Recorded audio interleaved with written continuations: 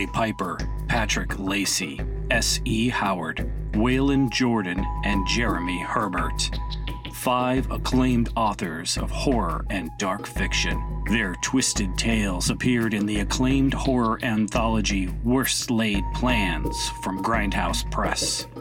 Now, their tales of vacation terror are coming to the big screen in a feature film adaptation from Genre Blast Films. 5 acclaimed genre filmmakers will bring these stories to life. Samantha Koyesnik, John Hale, Vanessa Yonta Wright, Michael Escobedo, and Jeremy Herbert. Worst Laid Plans. Now crowdfunding on Indiegogo.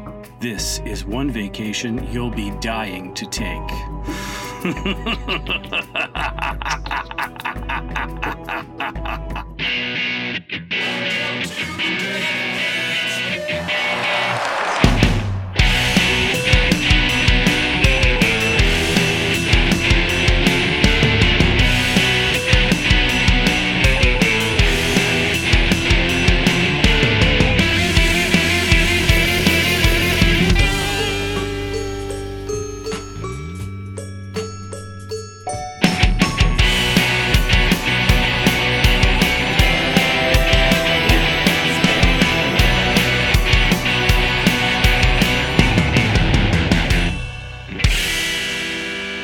Welcome to Dead Headspace, now a part of the Silver Shamrock Horrorcast, a podcast network that includes Killing Time with Silver Shamrock and Unburying the Dead, where we exhume classic horror paperbacks for the new generation.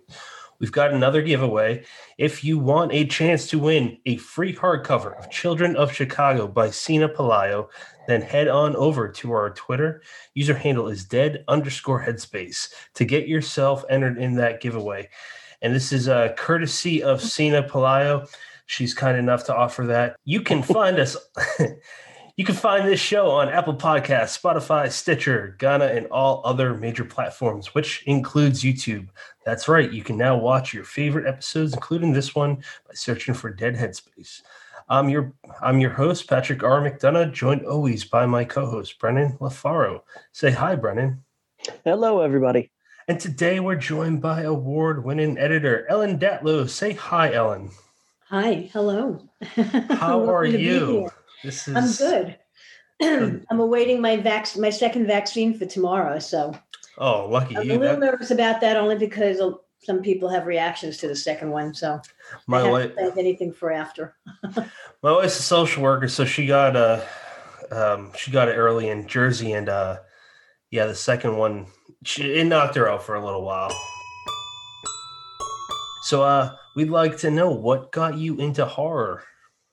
Well, I've always read it since I was a kid. I was always reading science fiction and fantasy and horror, mostly short stories. I read Edgar Allan Poe and Nathaniel Hawthorne and then Ray Bradbury and H.P. Lovecraft. So I've actually always been into horror, although my early publishing experience was more in science fiction. As a fiction editor of Omni magazine, I was mostly editing and buying and editing science fiction, but I always still loved horror. I wasn't supposed to buy horror for Omni, but later on I was able to. So horror has always been something I've loved. More horror stories than novels. Okay. But I love horror fiction. And not as many movies. I don't go to that many horror movies.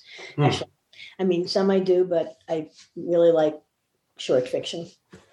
That totally makes sense then why you pretty much exclusively edit for anthologies and the best of now. Well, you also acquire short stories for Tor.com, science fiction and fantasy and horror. And I from short stories to novellas for them. Yeah. Brennan, and you want for Nightfire too, which is the Tor horror imprint. That's awesome. That's really exciting. I'm glad that Tor did that. Me and Brennan were really excited when they announced that last year. Yeah. Brennan, why don't you go? Yeah. So, Ellen, whether it's horror or science fiction or any of the other genre fiction that you've worked with editing, what is it about the short story length that really appeals to you? Well, for horror, I do think that the short fiction length is the ideal length for horror because of that you can envelop an idea, you can keep the atmosphere going in a short story, while a supernatural horror novel is much harder, I think, to sustain the suspension of disbelief. So that's why I prefer horror short stories. Sorry. As far as short fiction in general, I've been editing it so long, I don't have time to read that many novels. So, really, that's partly why. I read a few, and I read very little science fiction novels. I mean, the only science fiction novels I read religiously are Bill Gibson's. I read all of his novels when they come out. And as far as fantasy, I read Jonathan Carroll's novels. And as far as crime/supernatural, I read Liz Hand's Cass Neary novels. But mostly I don't have time to read novels because I'm working in short fiction all the time. I realize I'm in a rocking chair in my new apartment, and I realize I rock all the time. I have to stop doing that. Eventually, I'm getting a desk, but so far I'm not. I don't, and I have this rocking chair. So if you see me rocking all the time, tell me to stop. For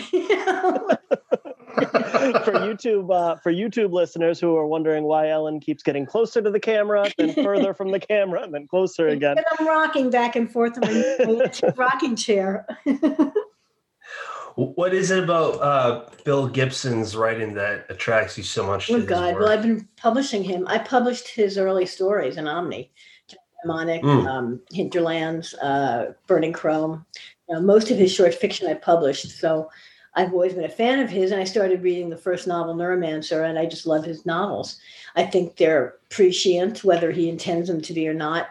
I think Agency, I loved The Peripheral, I loved Agency. His writing is just so clean, and I actually like the short chapters in The Peripheral. I mean, it went so quickly. What happened is I read the book and I immediately reread it. And I intended to do that with Agency, but I didn't have time to reread it. But there's such fast reads, and they encompass so much, and they're so political in there. But all art is political, but his stuff, it's always been political, and it just is. It's the way he sees the world and creates his world building. It's just so smooth. So there's a lot of things I love about his work.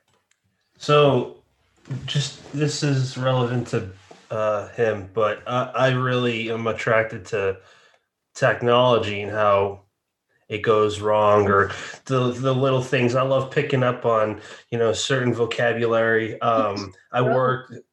Throwaway ideas. He's got more throwaway ideas in a page, in 3 pages than most people have in a whole book.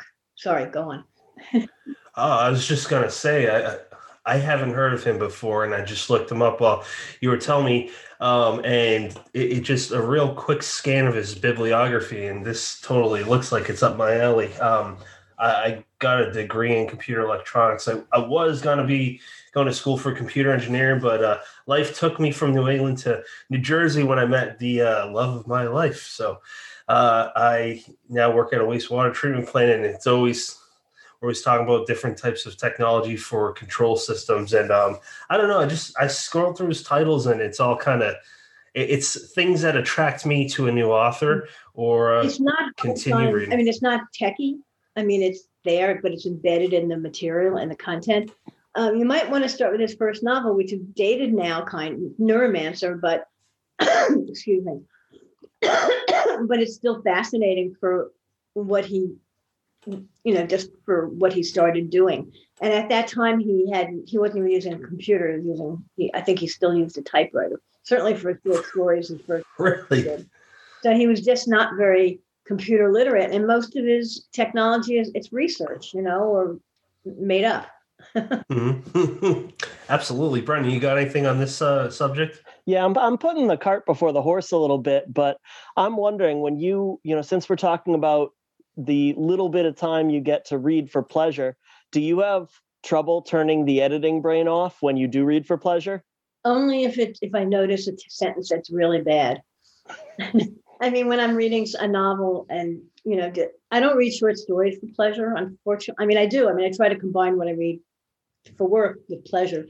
But the novels I read, if I read a novel, I read some novels for the best of the year. And as I read, if I come across something that jumps out at me, is like, I don't know, this sentence doesn't make any sense. That's bad editing. Yeah, it jumps out at me, but hopefully I get so involved that I don't notice that much if it's really involving. So overall, as far as sci-fi goes, from the days of the Omni magazine, have you noticed anything that sticks out as far as the evolution of science fiction?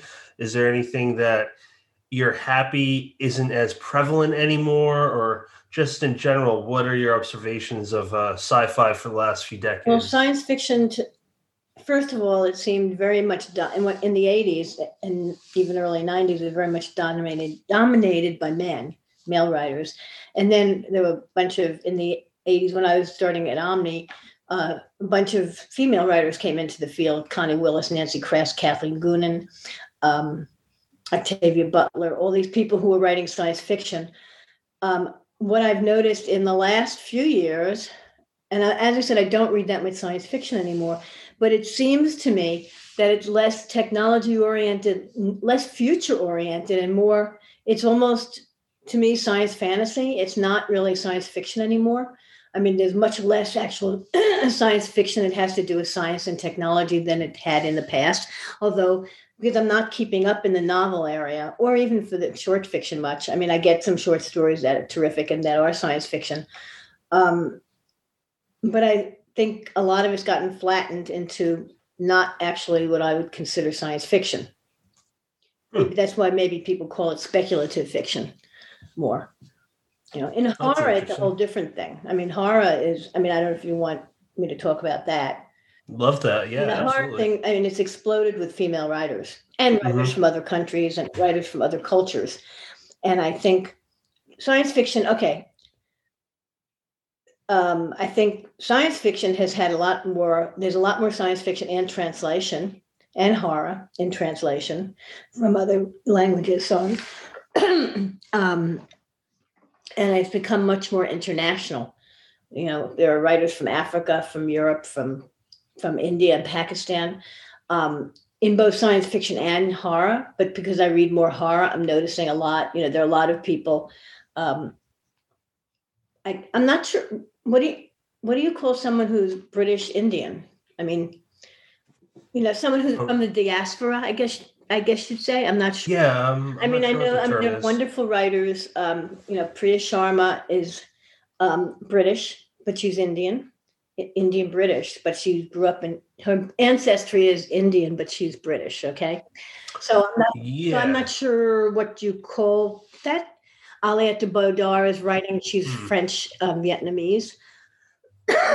Cassandra Kaur is living in Canada. She's from Malaysia, I believe.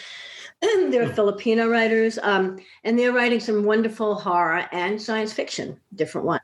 So to me, I see the explosion of female writers in horror, especially right now in the last 5 to 8 years, and a lot more writers coming in from other cultures.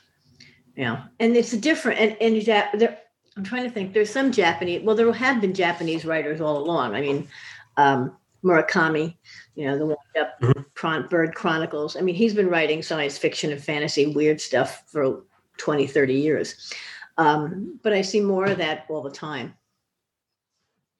Brendan, you want to take it away or you want me to?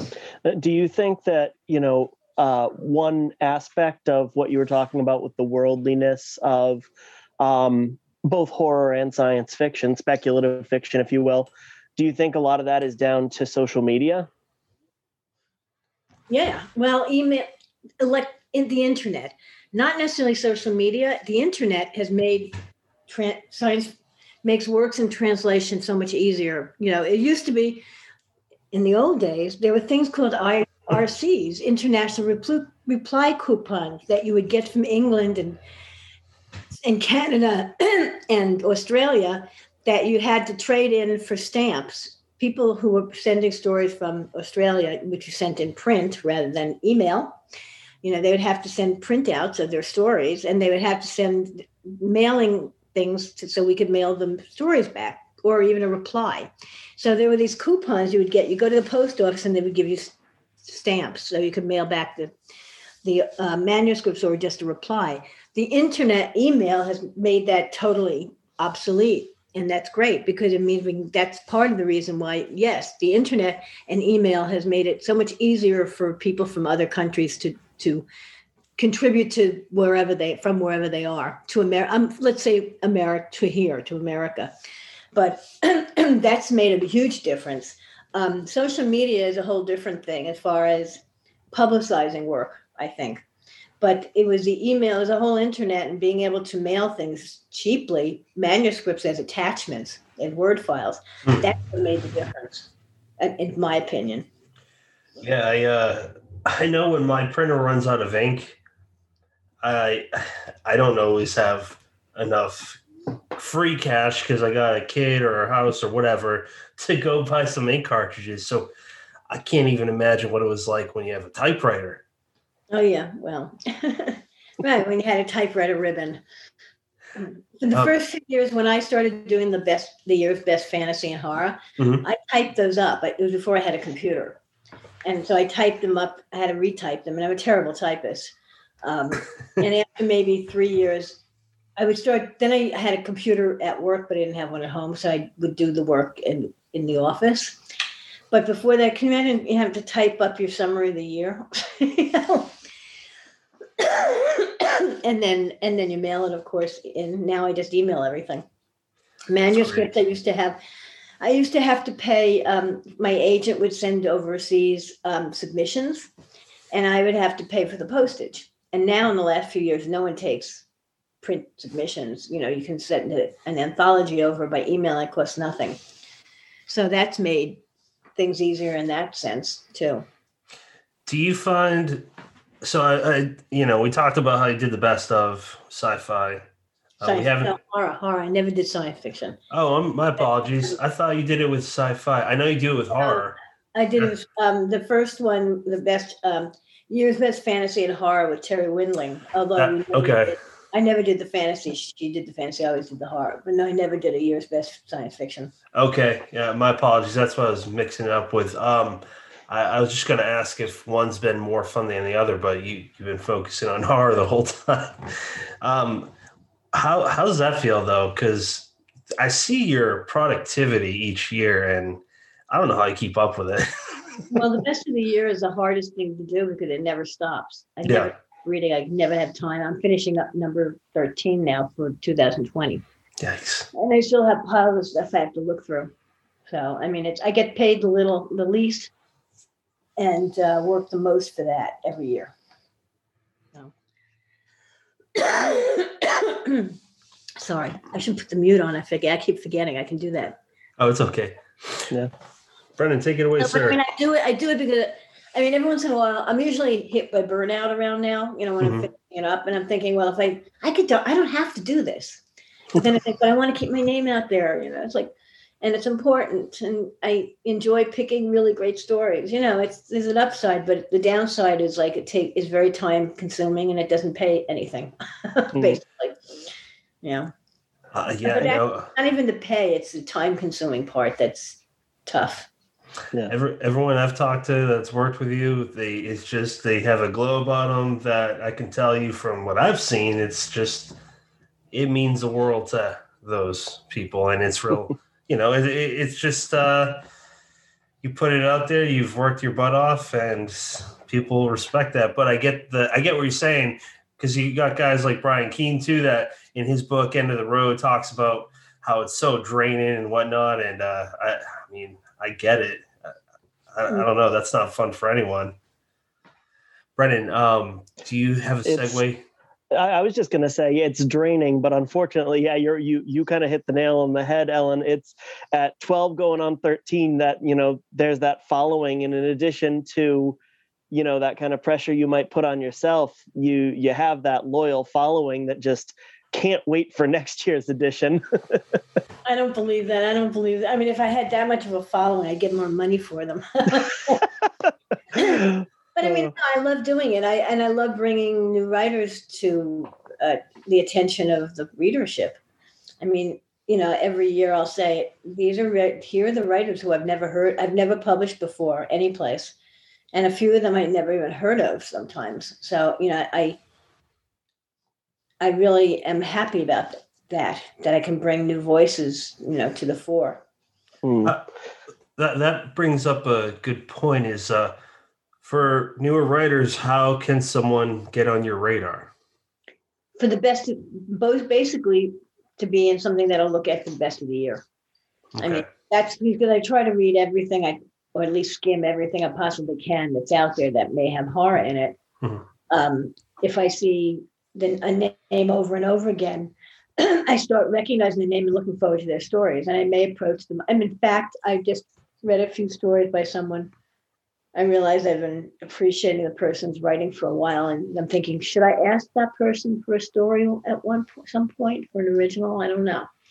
I mean, you take me a chance; it's no big deal. I mean, but also you don't want to disappoint the person if you turn it down. Right.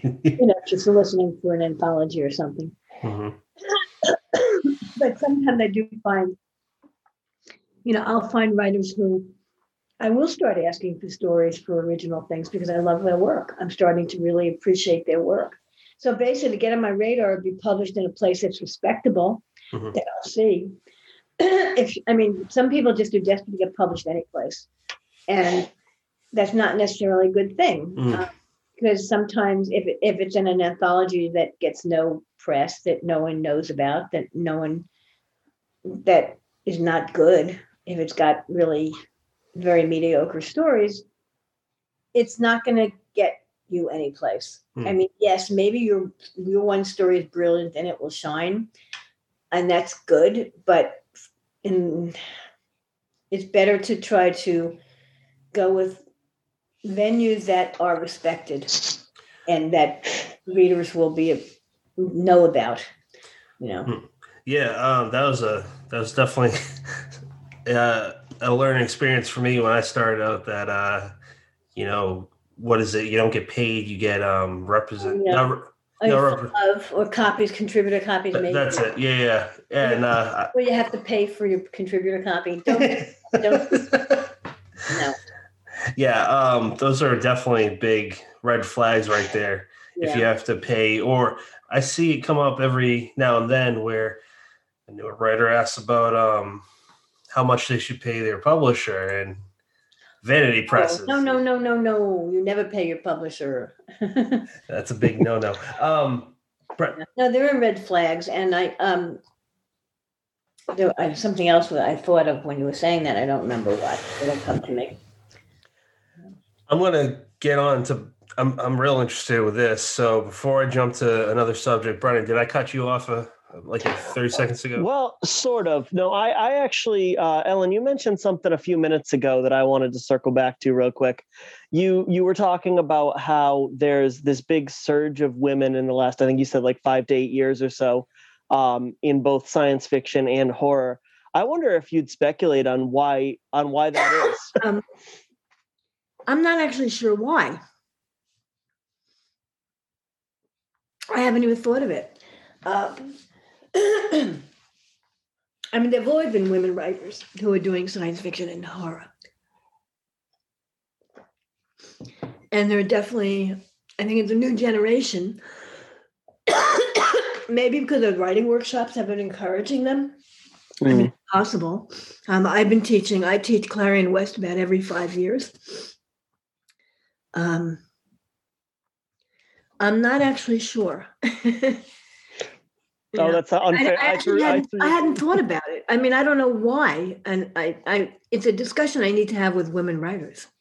I was just wondering if you had any kind of speculation, because I mean, I'm relatively new to the smaller independent side of horror, and it's at the traditional. I only get my books at Barnes and Noble. It is the woman subset's definitely smaller, and a lot of the brilliant writers that I've discovered are being published through small press. And I was just wondering if you had any insight into is the landscape changing?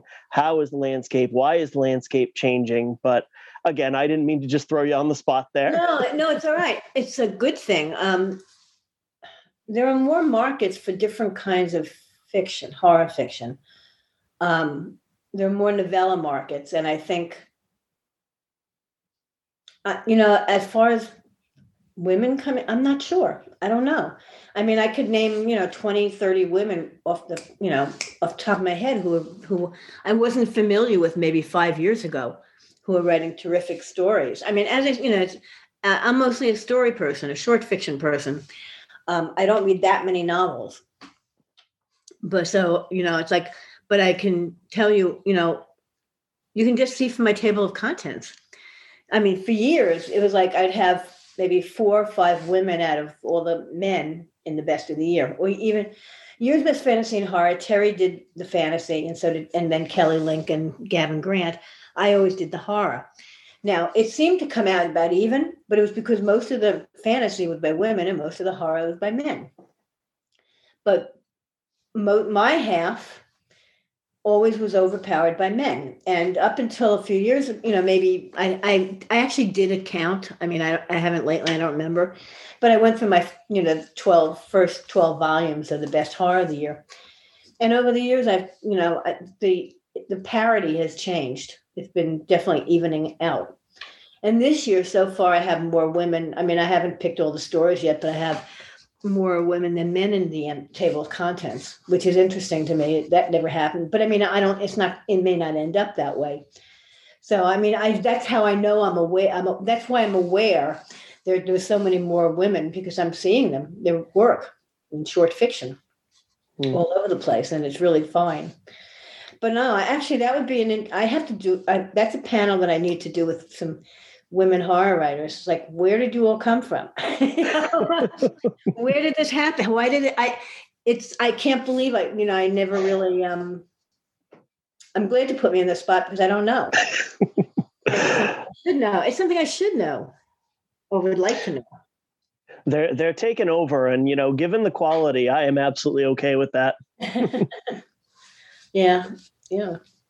I have an anthology coming out. Body Shocks in the fall. It's a reprint, body horror, extreme body horror. And I've not ever been I never thought I was a fan of body horror. I mean, I don't really like what is referred to as extreme horror, but I found a lot of stories. I mean, that one's mixed. I don't remember the percentage of men to women. But I found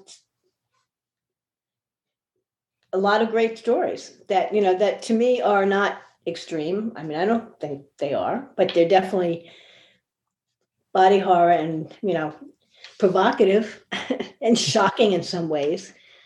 So it'll be interesting how people react. I don't know if it'll be hardcore enough for the hardcore male audience of that type of work, or too hardcore for the audience that I usually get, which is, I mean, it's not like I publish a lot of quiet horror, but not only. I mean, I'm into all kinds of horror. Yeah, I like the visceral as much as I like the subtle. I'm happy to hit you over the head sometimes. I'd like to switch gears over to a topic that we briefly mentioned, which is politics and fiction. I'm just going to jump to a specific question first. So you're super vocal on Twitter. I love it. I'm right there with you with what you have to say. And the orange. Offensive. Well, I like it. I'm just wondering what you think will come out of the Trump presidency and especially the inauguration. What kind of fiction? Oh, fiction? Yeah.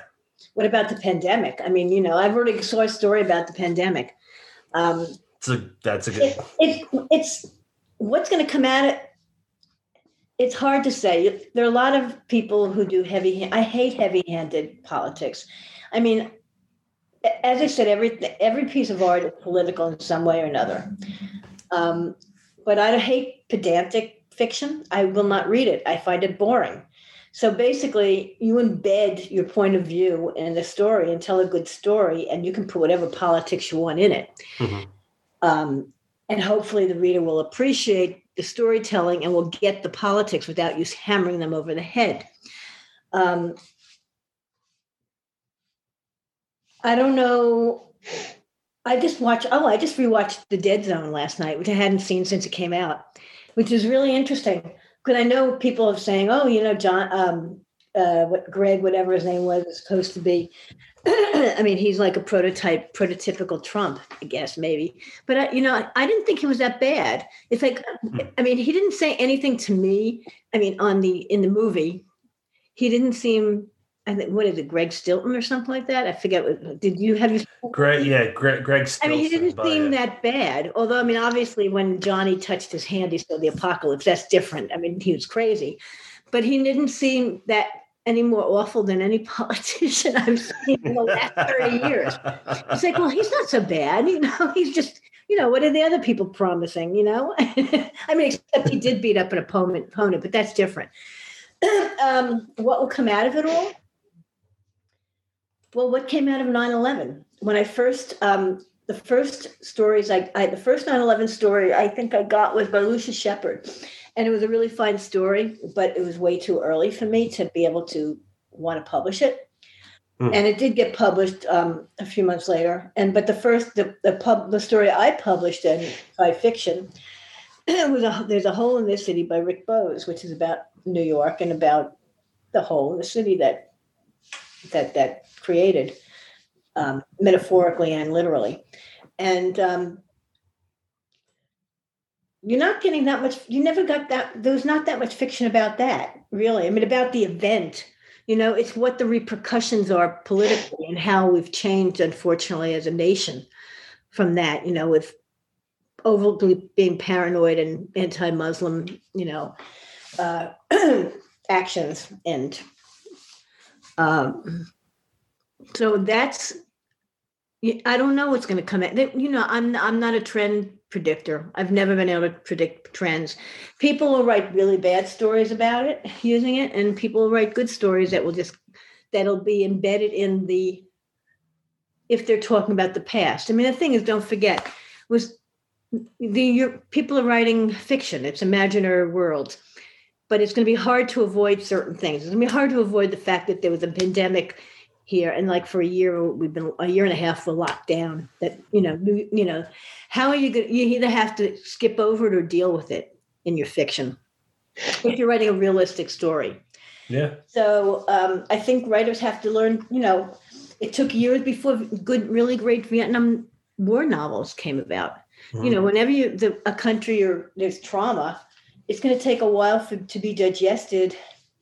Initially, you might get these angry, overtly political stories that may or may not work.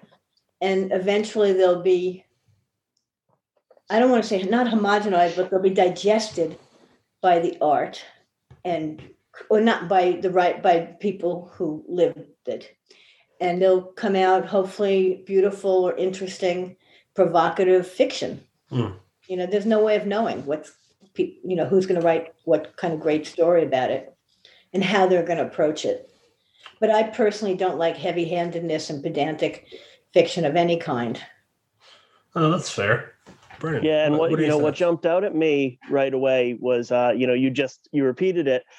The term heavy-handed was one of the first terms you used early on, and that's definitely something to be avoided. You can write in response to situations, whether they be this administration that just left office or 9/11, in very thematic ways. You can write a response to the insurrection on January 6th. Mm-hmm. You can write a cult horror story. Mm-hmm. You can write stories of power imbalances and making up lies that are believed by millions and the repercussions of that. And if you lean into those themes, there's a million great stories you can write that don't go so that don't pinpoint so. Yeah. I mean, even really great writers can have missteps. I mean, I think there's one story I read by a submission years ago when I was Omni by James Tiptree Jr. She used her real name by the end. Excuse me. It was a story about fundamentalism fundamentalist, and it was just, I hated it. I mean, it's called Morality Meat, and basically the fundamentals eat babies. I mean, it was so obvious. It was so like, are you kidding me? I mean, give it a break. I may not like fundamentalists, but it's like making them cannibals. Excuse me. It's like, come on. I mean, on the other hand, talking about eating babies, Dale Bailey wrote a terrific story called a couple of years ago called oh God, The Donner Party. Okay, but it's not that Donner Party. It's a Donner Party. It's an alternate universe, like kind of in a Victorian time, and it's the Donners, and they're having a cocktail party, and that is a satire, and it's ugly, and it's powerful, and it's terrific, and it's not about fundamentalists, but it uses that horrific kind of image to good effect. So, it depends on how you do it. It's always going to depend on how you do it. How you create art out of ugliness. Yeah. I'll go on record and say I submitted a story to a publication just this morning that was my response to the events of January 6th. And I am hopeful that, I wrote it in a way that's layered enough that if you want to see the similarities, they're there. And if you don't, then it's a story that stands on its own and, completely separate. But, of course, I'll let you know when I get my rejection. So, and if they notice, Yeah, exactly. No, that's important. I mean, that, you can write about what you're passionate about and angry about, but disguise it. Yep. In a way, and not disguise it, but mutate it. I mean, make it into something else, into something that it's not about that. It's part of the history. It's part of what is there, but it's not about that. Like I don't want to read stories about 9/11. I don't want to read stories. I mean, well, that's, on the other hand, you do want to read stories now about 9/11, maybe. But something else has to be going on. That can't be the central incident. That's part of a story. You're missing the through line of the storytelling, the plot. It's like cyberpunk. Things used to be cyberpunk, and then it just became furniture, which is fine. Okay, this is the world that is created, but now do something with it. Mm-hmm. Can't just have the world here. That's nice, but now what are you going to do with it? What's going on here? What's the point? So yeah, with anything, I hope that makes sense. Now, Patrick mentioned that you have your views and you don't feel the need to keep them to yourself, which again we love. Sometimes I do. Okay. I know what they are. You don't always feel the need to keep them to yourself. Now, obviously, you've worked with a ton of different authors over the years with, as many different viewpoints as there are authors. Well, some of them changed also. I mean, over time. I mean, I'm not going to name names, but no, seriously. There are people who I was friendly with, I was close to writers, and published some of the really good best stories, and then they changed personally into people who I'm not particularly want to hang out with or no. I'm sorry, I didn't mean to interrupt, but no, that's okay. That's kind of part of the answer, actually. But the I guess where I was going with that is, do you ever find stories that really gear towards a particular way, and you have trouble keeping your personality, I guess, out of the editing when you're trying to kind of? Sorry, go on.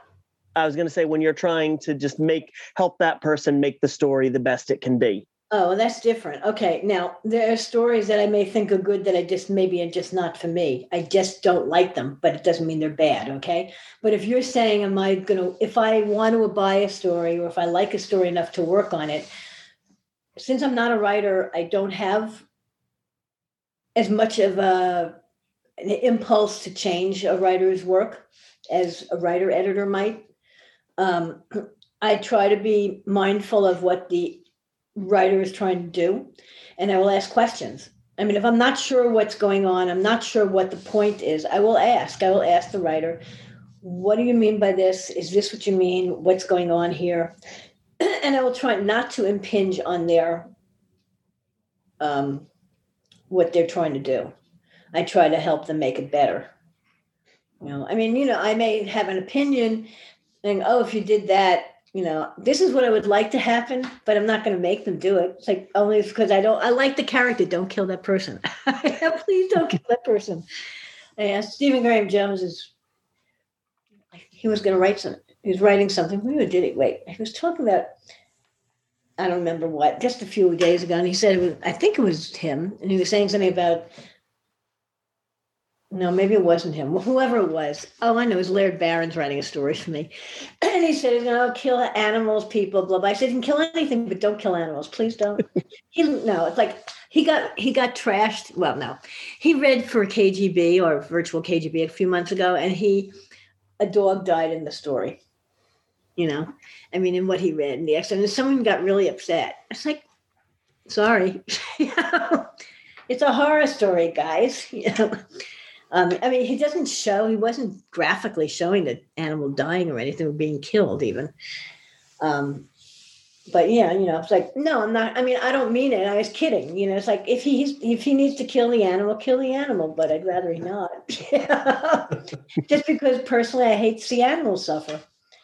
It's terrible, I guess, but I'd rather see a person suffer than an animal. Because animals are totally innocent. They're totally innocent. Mm-hmm. They know nothing. They have no agency, I guess is a good word.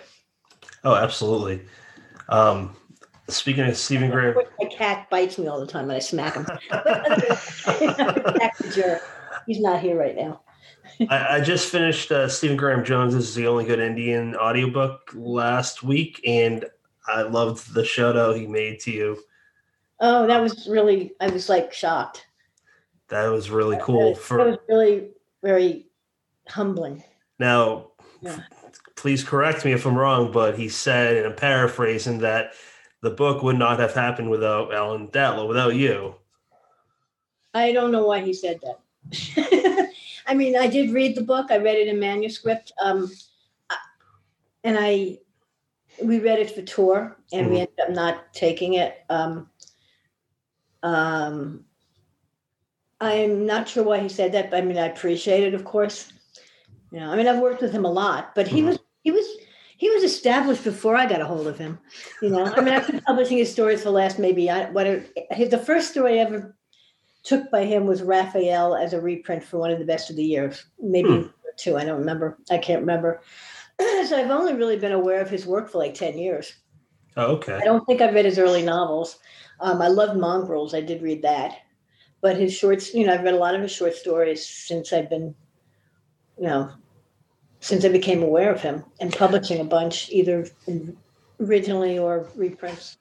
I've only been aware of him for 2 years, but because I'm newer to this. How's it been like to see his career evolve into what it is now? Oh, I'm really pleased. It's great. I think it's terrific. It's really, I mean, he's very humble. I'm so happy for him. That's great. Why did you, I don't mean to, this might be offensive if it's not supposed to, but why did you only stick to editing as opposed to writing? Because I have nothing to write about. Okay. Because it's different brain parts. Okay. Like I'm really good at, I could not create art, but I'm really good at photography. I can frame things. And I just have nothing to write about. Simple as that. I found my old journals. I started rereading them before I moved. Now, since I moved, I haven't had a chance to read them, but from like 67 and around then. And I in college, I wrote some really bad poetry. I mean, really bad poetry. but actually, one wasn't that bad. I was shocked. I would never do anything with them. But no, I never wanted to be a writer. I mean, I fell into editing because I didn't know what else I would do as a reader, what I would do with my life, basically. What was Well, I mean, you clearly are good at it and made a hell of a career out of it. What was Omni the first job that you had, or No, I started working in book publishing um, okay? in about 73 or 4 as an editor. My first job in book publishing was for Little Brown and Company, which had a New York, well, I don't know if they still do, but it had a New York office. And I was hired as sales secretary. That was the first publishing job I got. Hmm. When I got an English lit degree, I knew I didn't want to be a teacher. My mom was a teacher. She said, "Oh, you should be a teacher." I was like, "No." And I thought, well, what can I do, within English lit, library, bookstore, publishing. I like going to bookstores. Luckily, I'm glad I didn't go into bookstore employee because I would have made no money at all, ever. I can't imagine being into library. I mean, I worked in the library at my college, but but I didn't really know what publishing even meant. Mhm. I didn't even know what editing meant. I mean, and editing actually is something you learn a lot on the job. But my first publishing job was at Little Brown, and I worked there for a few months, about 6 months or 9 months maybe, as sales secretary to the New York salesman. Then I found a job. One of my fellow employees there suggested that I go to apply for a job at another publishing house. So I got a job as an editorial assistant. And I got several jobs as editorial assistants. I said I got nowhere slowly in book publishing. I mean, I was actually, it seemed like a lot longer than it was, but I think I was in book publishing between around 73 and 78. So it seemed like forever. And I didn't really and I was in trade book publishing, which means regular publishing rather than academic. And I was in mainstream. I wasn't in genre publishing. The longest job I had was at Holt, Rinehart and Winston for 3 years. So Omni was the first magazine job I had, though. Oh, okay. Have you been in New York your whole life? I grew up in the Bronx till I was 8. Mm-hmm. I moved to Yonkers when I was 8, and I lived there until I went to college in Albany. And I've been living in Manhattan since about after college. I graduated in 71, went to Europe for a year. Around 73, I moved to Manhattan. So I've been living in Manhattan ever since. Okay. This is kind of not a good segue, but back to, I meant to say with the Little Brown company is, I wish I knew her name when she worked there, but my uncle's wife's sister, my aunt who married into the family. In the New York office or the Boston? If she was in the New York office, I might have known her. I assumed it was New York, but I didn't know there was a Boston branch. The Boston branch is the main one. New York was just a small office. Okay. And also, it depends on when she was there. I was only there for, like 73 to 74 or something. I completely forgot about her until you brought up Little Brown, because I don't hear anyone talking about that company, at least recently. And the thing about book publishing that people don't talk about, it's very classist. I mean, it used to be probably much more than, maybe still now, I'm sure it is, but back in the 70s, it was totally classist. You couldn't get anywhere if you weren't an Ivy Leaguer. Really? Uh-huh. Wow. Yeah. I mean, I didn't realize it at the time, but, looking back, I can see, what was going on. I mean, a lot of the places I worked, I only worked for like 6 months, 3 months. I had very bad luck. Initially, I had good luck. I got this job as editorial assistant. I loved my boss. She was great. She was a great mentor. But it turned out the imprint was shutting down in 6 months. Which meant I no longer would have a job, except I was able to have a job at the bigger company, David McKay & Company, and I worked for the executive editor for a while. Then, 1975, I came down with pneumonia. I ended up in the hospital. My boyfriend broke up with me. No, actually, we got together then when I got in the hospital. We had broken up. I guess I broke up with him anyway. My former roommate died in a plane crash. Oh. And I lost my job. I mean, my mom comes in and says, "Oh, it looks like there's been a walkout. Your company, your boss, but I think you're okay." And I'm like, "No, my boss and his boss has just walked out. I have no job." So I was on unemployment for a while after I got out of the hospital. And then I worked for Arbor House, which was run by a crazy person named Dawn Fine, who had a terrible reputation. When I was unemployed, people said, you don't want to work for him. You don't want to work for him. Finally, I was desperate. I think I was out of unemployment and I had to do something. So I went and I worked for him, and he was a monster. Mm-hmm. However, while I was miserable, I mean, he's the kind of person who twice a year, and I'm not kidding, and I'm not exaggerating, neighbors in the companies next door, mm-hmm. It's like a big office building. They complained twice a year, approximately, that they could hear him cursing out his employees. Oh my God. Disturbing them. Yeah. I mean, he would turn on a dime. He'd be really nice. And then he was a drunk too, but he was also brilliant. Supposedly, I wouldn't have been able to, run this company for a while. Anyway, so I worked for him. I'm one of the few people who didn't run out crying or screaming. I actually resigned, gave him 2 weeks notice so I could yell back. But anyway, I only worked for him like 4 months. And then I worked for Crown. So, but all this, these 4 jobs were like only in about 4 or 5 years. And then after Arbor House was, that's when I went to Holt for 3 years. And actually I loved Holt, and I loved working there, and I liked my boss a lot. And it wasn't until later I realized, my boss, who was from Yale, did not help me. I mean, as I said, it was a class thing. I mean, I'm sure he wasn't even aware of it, but so I didn't get anywhere there. And finally I quit that because I just could see I wasn't getting anywhere. So, and then my last job in book publishing was a Crown, and I was fired. It was the first time I was fired from a publishing job. Let's put it that way. And then, within a year or so, that's when Omni started up, and I found out about it from someone who I worked with at Holt, and I started working at Omni. So, and that was the first magazine job I ever had at Omni. Were there many women workers in general at any of those early publishing houses? Plenty of women. Yeah. I mean, in Little Brown, it was a very small office. I mean, it was only like 10 people in the office. Oh, wow. I mean, it was a branch. It was the main office, they said, was in Boston. Mm-hmm. And the publicist, sub-rights person, they were both women. And now I don't know if they were head of sub-rights or not for the whole company. I mean, I realize I have no idea, but they were pretty powerful.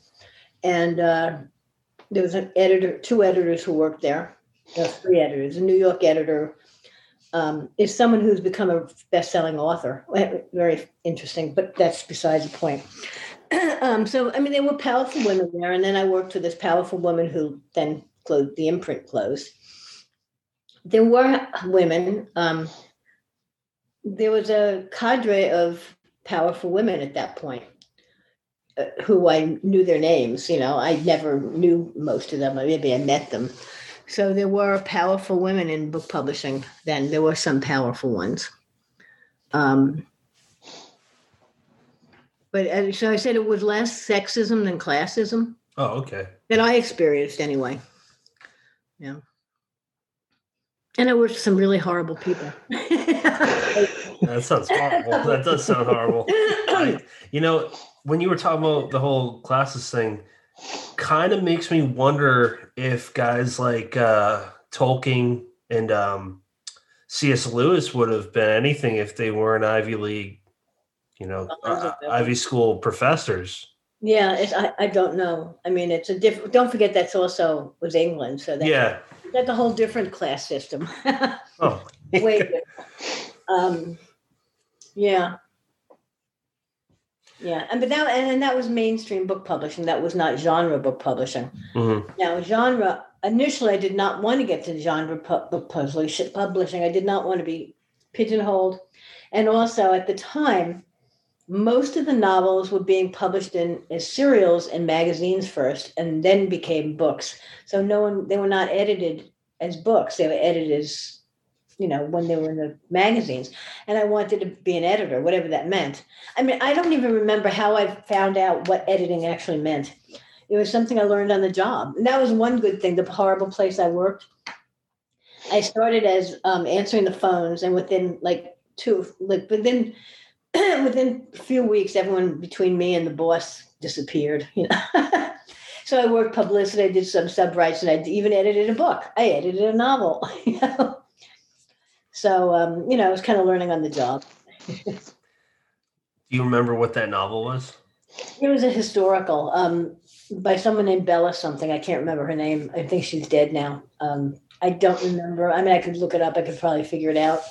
It doesn't matter. I mean, it was something I would never read on my own.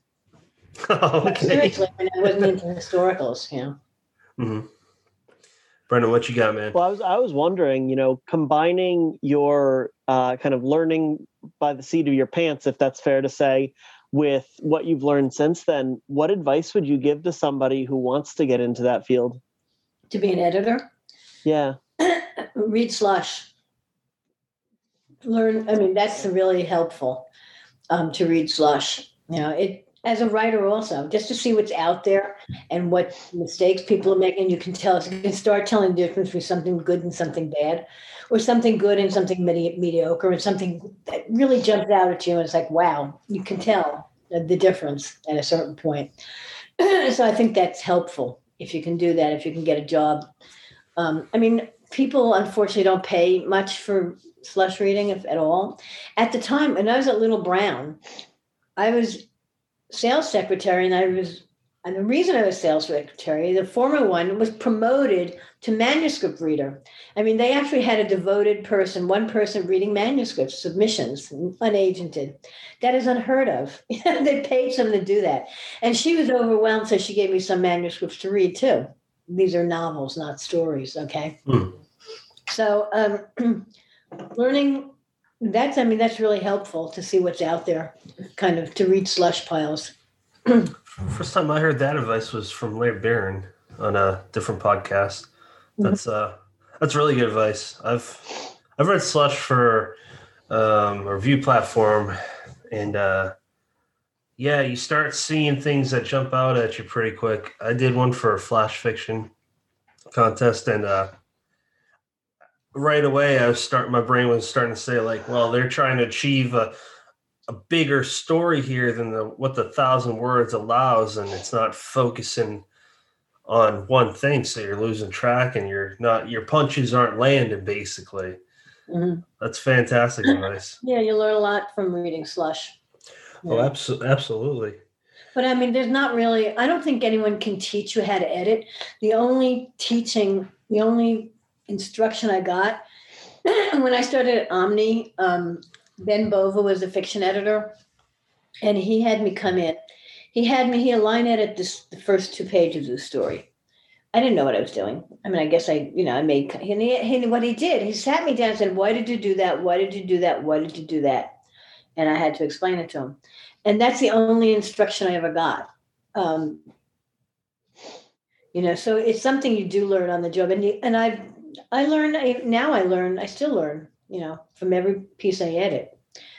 It's funny because Ed Bryant used to challenge me when he was a pain in the neck to edit, because I would edit something. He said, why? And it was like, I had to, but he made me think. It's like, okay, this is why, because it doesn't work for this reason or that reason, And so, I do have writers who challenge me on, I also say it's like, this is not, unless I really hate something, it's not the law. If I think I had one disagreement, a major disagreement, and it was just about a line, I think, with someone who I've worked with a lot.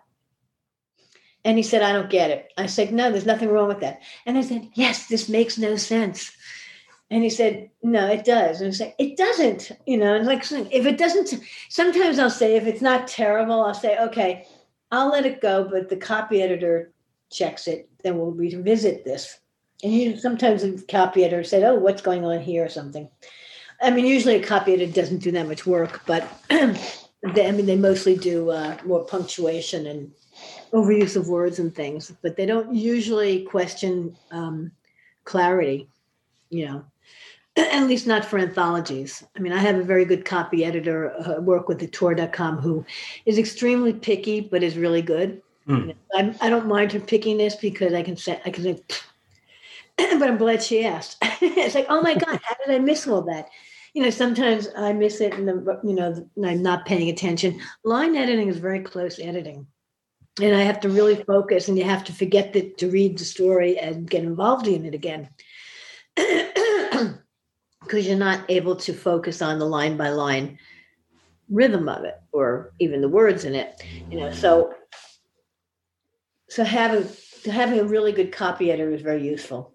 But then there are copy editors that over copy edit and it's just wrong. You know, just they're like, oh God, leave me alone, stop it. No, instead everything. I don't know of, I could be wrong, but I haven't really heard of a whole lot of independent publishers that have several different types of editors. That's just like one that does it all. Well, doesn't the person edit, what you mean, for novels or for stories or both? Oh, I just meant for novels, stories, really everything. Someone hopefully is editing this.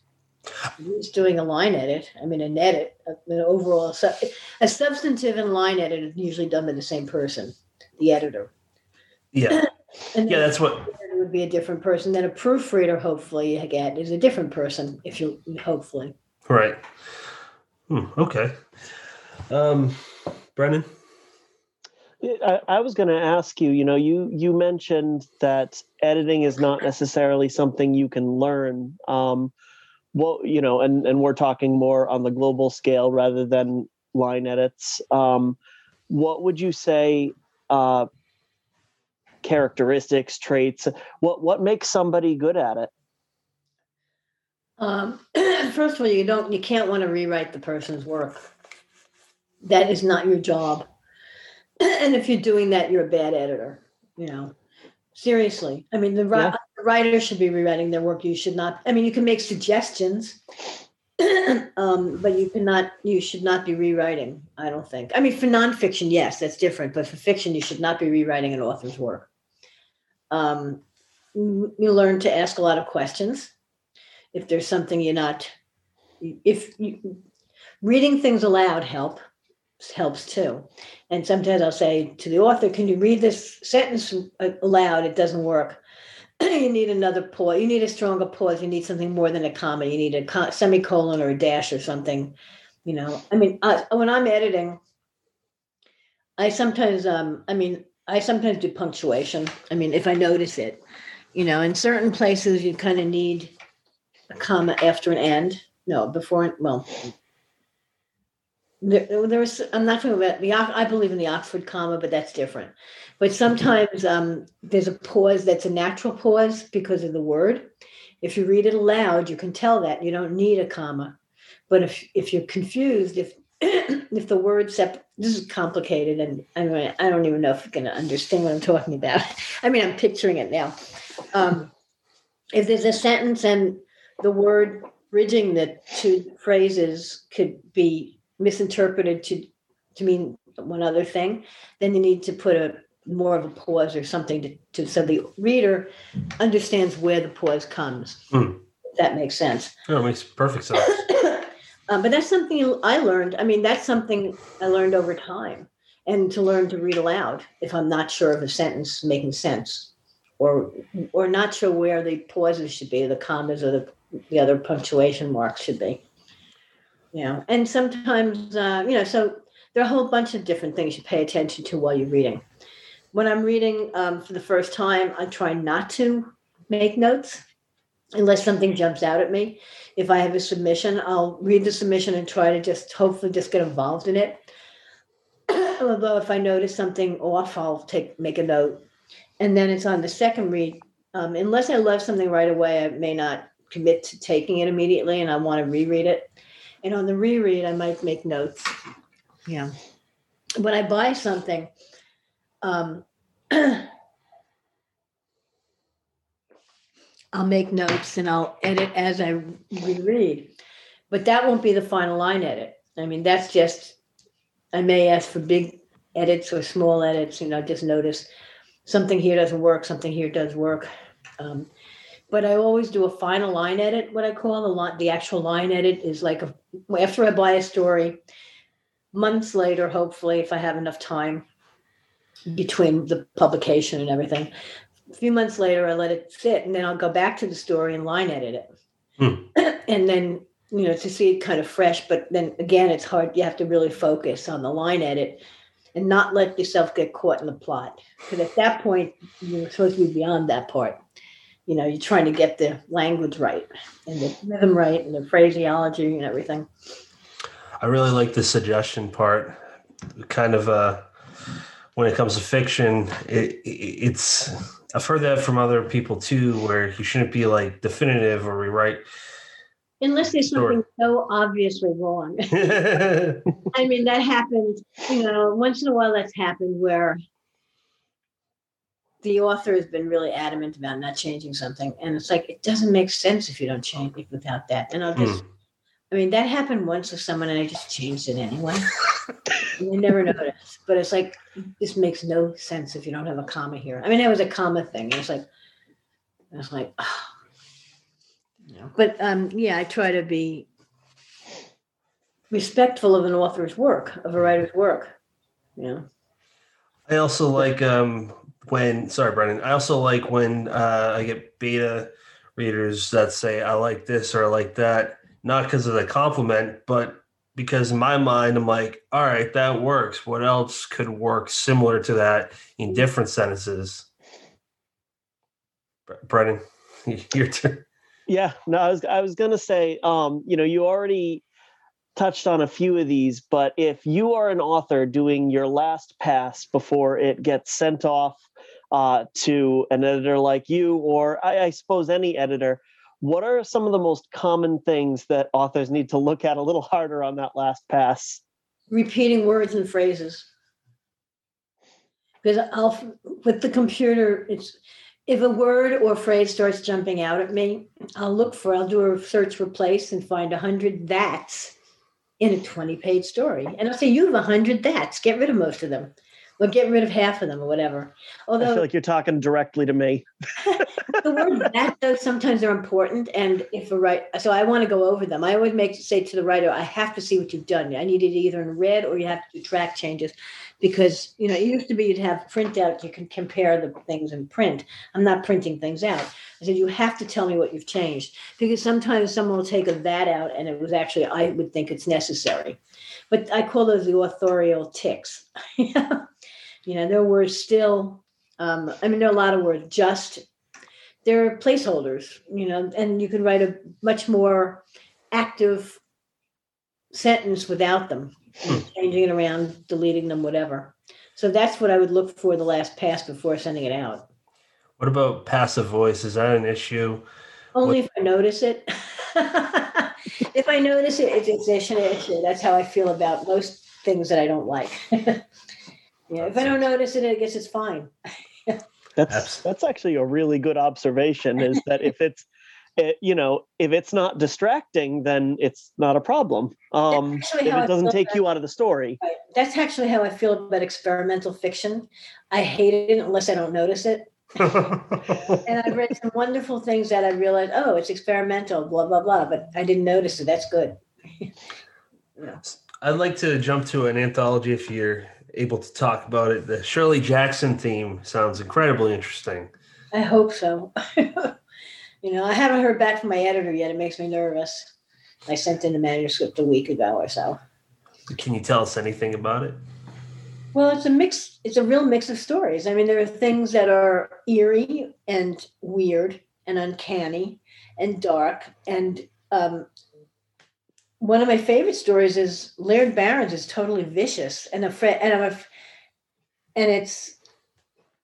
may be the most over the top Shirley Jackson story. I mean, it's not graphic or anything really, but it's really disturbing and I love it. I love all the stories, but that one jumps out at me because it's almost not like her. The stories are really varied. I've got some really good writers. And let me think of who I have. Paul Tremblay, Mary Rickert, Kelly Link. I have a terrific story by Kelly Link Liz Hand, I have a story. Shauna McGuire, Carmen Maria Machado, Cassandra Kaur, John Langan, Karen Mueller, Benjamin Percy, Josh Mallerman, Joyce Carol Oates, Richard Kadri, Paul Tremblay, Stephen Graham Jones, Jeff Ford, Gemma Files, Genevieve Valentine, Laird Barron, and Kelly Link. That's awesome. That's who's in it. So it's really varied stories. And for once, John Langan is only like 1,200 words. Like I was shocked. It's like, oh my God. And it's good. What about the Joyce Carol Oates one? Yeah. They're I really like them. It's an interesting mix. Yeah. Joyce is great. I mean, either she has an idea, she'll say yes, and she'll write it immediately, or she won't. Sometimes she'll write them too fast, and it's like, I haven't sold the book yet. So I make sure I don't ask her until I've sold the book. Because when she did send me a story and I said, I haven't sold the anthology, you better, do something with it. I can't. I'm really sorry. So now I make sure at least I can, have a book to put her in. Yeah, absolutely important. It'll be coming out this fall. I mean, it's coming out in like September. Yeah. So, and I saw a rough of the cover that I really like. They're going to announce it at some point, a PR thing with the table of contents and the cover. Mm-hmm. So hopefully in the next few weeks. Oh, okay. Well, yeah. I'm excited about that one and the body horror one. It sounds very interesting. I'm looking towards that. I saw Ray Cluley posted that a week ago, something like that. So yeah. That's also in September. I have 3 books coming out this year. That and hopefully the rest of the year, number 13. That's impressive. Brennan, anything before we start jumping into the reading question? Well, I was going to ask, obviously the year's best horror aside, when you're looking to put together an anthology, what's your process for selecting a theme? Something that I think I could live with for 2 years and something that'll sell to a publisher, both. The combination. If it's not a subject that I could live with, I'm going to be living with it for 2 to 3 years, from the time I pitch it to the time it comes out. And so it has to be something that interests me, and basically that's it, and I mean, I love to do non-theme anthologies, but they're much harder to sell. And what was the other part? I'm sorry, what was the other part of that question? No, I think it was just a single part question. I'm now doubting myself, but I think it was just how do you go about selecting a theme? And I kind of liked your initial answer, something I can live with. Basically, yeah. Yeah. I mean, I've had, my agent has suggested things. I said, it's like, I don't have any interest in that. I wouldn't want to. Yeah. Well, it's a little bit like, tell the story that you want to read. If somebody tells you what your book is going to be about, you're not going to want to spend 6 months writing it. Just like if somebody, gives you a theme that you're not wild about, well, I have had publishers suggest themes. I mean, the thing about the Jackson, it's really interesting because I had actually initially started thinking about doing a Jackson anthology several months before. At ReaderCon, there was a discussion about Jackson because of the Jackson Awards. And I actually considered doing an anthology on Jackson, but I didn't want to deal. I thought, but I have to contact her family, to make sure it's okay. And it's like, oh God, it's too much trouble. And I was busy, so I didn't do anything. And then like 6 months later, or even less, maybe 4 months later, I met the guy who became my editor at Titan in Dublin at a party, and I was trying to pitch him something. I said, can I pitch you here? It's like a party. He said, yeah, sure. So we talked about doing an anthology together and talked around. And finally, they didn't like any of the ideas. And so how about a Shirley Jackson one? I said, okay. And I didn't tell them that I had already been thinking about it for 4 months before because I never did anything with it. And I've had Lovecraft Unbound. That was Rob Simpson's, my title, but Rob Simpson, who had been at DC and then was at Dark Horse. He commissioned that, and it was his idea, but I came up with the title. So sometimes, publishers do come up with the idea, and I'll say, I really like that. I think I can't remember, but Solaris might have come up with the Poe thing because of the bicentennial at the time. And I said, yeah, I'd love to do a Poe anthology. Who is your favorite author? I don't have one. I have many favorite authors. That's a good answer. It's true. It's like choosing your favorite child, for Christ's sake. Just like I have favorite. Sometimes people say, "What are my favorite anthologies that I've edited?" And I do have some favorites, only because I like the theme a lot, or I think there are more stories in it that I like. So that's a little different. But favorite authors, no, I have many. I don't know what mine. I mean, I would say group, but that's a silly question. So, well, I was going to say, I always try when we're writing notes, when we're, doing research and thinking about what we want to ask people we're going to talk to. I never want to ask somebody what their favorite anthology or what it just seems like such a mean question. Well, I mean, I have different favorites at different times. Yep. The anthologies that I've worked on. I'll never ask that question again. That one you can just don't ask my favorite writer. That's terrible. It's putting an editor on the spot anyway. That's true. Wow. So-and-so's my favorite writer. I was thinking all the rest of you. Yeah, that's, you know what? I was thinking more of like Poe or Lovecraft or Jackson. Dead ones. I don't have any dead ones either. Favorite ones. I mean, I have some that I loved. I mean, I liked. It's more the work than the writer. I mean, I like certain works by certain writers, but not everything. I love The Man Who Was Thursday by Chesterton. And I never realized, for the first 3 times I read it, I didn't even realize, it's about God. Who cares? But I just thought it was a great novel. It's like, I'm not interested in that. I love The Magus, although I haven't read it. I don't know if it would hold up 30 years later, but I loved it when I read it, by John Fowles. I love Ted Whittemore's the Jerusalem Quartet, and Quinn's Shanghai Circus. I loved Geek Love by Catherine Dunn. I mean, they're novels I've loved, but usually I don't love all their work. Jonathan Carroll's, most of his books I love, most of his novels. Gibson. I mean, there are different works of people that I love. That's rather than the writer. Great answer. Yeah, I totally get that. Now, you kind of already told us one of our closing out questions is, what are you reading? You kind of already told us that, but aside from when I have to read, my year's best. I'm reading, actually, I can't remember her name. I'm reading a novel called Wonderland. I'll have to look up her name. Sorry, hang on a second. Not a problem. It's a really strange name, and I think it's dark. It's dark. I'm not sure yet, but it's dark. Hold on a second. I know exactly what you're talking about. I could spell it, but I can't say it. Shoji or something. I mean, it's a very strange name. Hold on. Hold on, I have it here. I have my check-in list and check-out list. Wonderland. Where I don't even know how to pronounce it. Zoje Stage. Stage. I mean, I have no idea how to pronounce or spell. It's Zoje spelled Stage is the second name. And it's Wonderland, and it's, so far I'm about halfway through and I'm liking it. It's the kind of thing I would think I'd hate, about a family who moves out of the city and goes to the woods, and it's they're snowbound, and it's really weird stuff going on.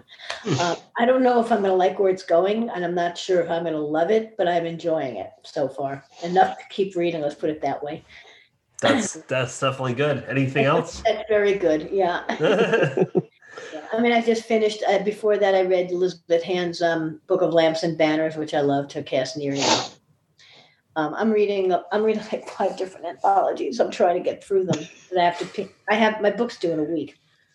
Oh my goodness. In 8 days it's due. So, and I've only picked like 40,000 words so far. So, and I want to read a lot. I have stories I have to reread to choose, but I really want to get through the books I haven't read yet, at least skim them to see if there's anything in them that I want to take and write them up. Wow. That's pressure. Brennan, what do you hear? First off, I'd like to say thank you for giving us some time on a Sunday night when you're due in 8 days. That's that's an honor. And also, it wouldn't be, I don't think we've ever made it through an episode without having to offer some kind of blanket apology for messing up somebody's name. No, it's all right. You didn't do anything. It's fine. Yeah. Let's see. I am reading In Nightmares We're Alone by Greg Sisko. It's out from Samantha Koyasnik's Off Limits Press. and I'm about 2/3 of the way through. It's actually 3 kind of linking novellas. They kind of follow one big story, but just from so far 2 different points of view. I have no idea what's in store for me with novella 3 yet, but it's good. He is really excellent at making the reader anxious and uncomfortable. And it's one of the story's good, but the immersive writing is real good. So I can't wait to see how that one wraps up. Patrick, how about you? I'd also like to mention a couple of things that I've worked on for Torda. Sure. Just out as Burning Girls and Other Stories by Veronica Shanos, who is a friend of mine. I was looking at, I think I put her book someplace away. It's got a great cover, and it's a collection. It's a first collection of short stories, and it's got some real horrific stories in it, but not traditionally horrific. Most of them were published before, and they're really good. They're Jewish, feminist, socialist, very political, fairy tales. I mean, it's really good stuff in there. And Cassandra Coy's Nothing But Blackened Teeth is coming out. I forget when exactly. I think September. That's from Nightfire, and that's a novella I acquired for them. And that's got a great cover. Oh, you got to see the cover on that. Look it up. I mean, it's really freaky. It is totally creepy about some young people going to a haunted mansion in Japan for a wedding party, and bad things happen. What's the title? That sounds really cool. Blackened Teeth. The cover is horrific. I don't know if you can post it up here or anything, but you should. Yeah. And I've seen a couple people who got early NetGalley copies of that or whatever, and everything I've seen about it so far has been very positive. Oh, I have seen that cover. Yeah, that's pretty damn cool. That's creepy. Yeah, it's a really good, creepy cover. Wow. Yeah, Japanese horror. Loads of Asian horror. I like Korean horror myself, but they nail it. They nail the creep and dread factor for sure. Yeah, well, it's a bunch of friends who are all different, mostly Asian. Mm-hmm. There's one American too, but mostly they're Asian. They're different ethnic groups, people, a bunch of friends from college, I guess. They go to they're going to a wedding party in this Japanese haunted mansion that's pretty awful. And their relationships are pretty awful too. I want to read that. And it's got a very nice blurb by Paul Tremblay, sharp, playful, and nasty as hell. So I just started Greg Sisko's book too, about only 5% in. Yeah, 5% in even. What's the title? It is, I don't want to butcher it, In Nightmares We're Alone through Samantha Koyesnik's press, Off Limits Press. It came out this year? It comes out, it's a reissue. It comes out next 2 Mondays. 2 Mondays from now? Yeah, the 15th. The 15th of May. When did it originally get published? 2015. I don't know who it came out with or if it was self-published, but it was 2015 was the original date. Right.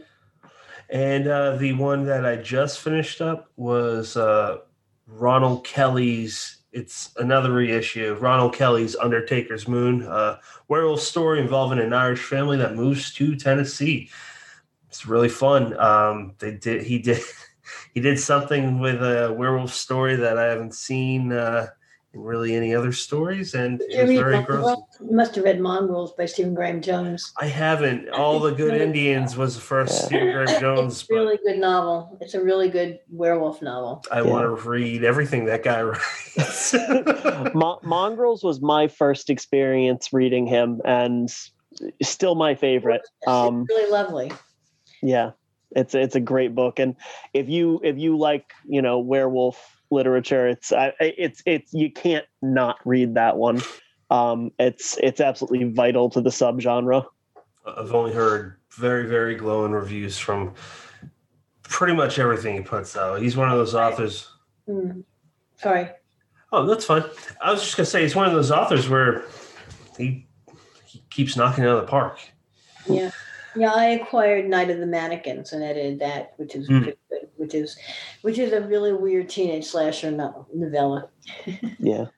Brennan, you told me about that. I got to read that one last year. I think that came out end of summer. Am I making that up? No, it actually came out a couple of months after it was supposed to because the only Good Indian came out was bumped later, so ours novella was bumped later. I don't remember exactly when it came out. Yeah. It was a cool book though. Yeah, I enjoyed that one. Yeah, it's fun. I mean, I want to read his new one. My Heart is a Chainsaw? Yeah, I have a galley, but I can't look at it until I finish reading for this year. Now, where can people follow you? Twitter and Facebook. I have a website that I never look at. If they can reach me, they can get me through that, though. But I'm on Twitter under my name, Ellen Datlow, and Facebook mostly. And do you have any final thoughts or any final comments or any final anything? Nah. I don't think so. What about you, Brennan? Nah, I'm going to go with that. Oh, okay. I didn't know if you were serious. I am. All right. So, do you? Well, I was just going to remind everybody that you can check out the contest for Sina Palayo. By the way, Sina, I told her that we were doing advertising for a giveaway, and she was very thrilled. She said, I love Ellen. She is a legend. So figured you'd like to hear that. But we're doing a book giveaway. Thanks to Sina. She is offering a one copy hardcover of her now out book called Children of Chicago. Just go on our Twitter. You have 3 days to enter. Very easy, 2 or 3 steps to get your name in that giveaway. Ellen, I appreciate what you're doing, the hard work. It's very influential for especially a newer guy like myself. And I appreciate you offering your time for talking to me and Brennan about all this. So thank you. Pleasure. Brennan, it's always a pleasure talking to you, sir. And before we go, what is on your hat? What is on my hat? Oh, I'm wearing my Black Hills Press hat from Shane Hawk's is it his buffalo? imprint. It is. It's a buffalo. I'm going to try and get close here. I don't know where my camera is. Yes. And it's got kind of a mountain range built in. Okay. Shane Hawk is an indigenous horror author from, I believe it's the Cheyenne and Arapaho tribe. Is in San Diego. This is his imprint for his books. And Shane will be on the show in a couple of weeks. Listeners, thank you for staying with us throughout all this. And next week, we will have another great guest. So appreciate your time. Ellen, thanks again. Brennan, thank you, sir, as always.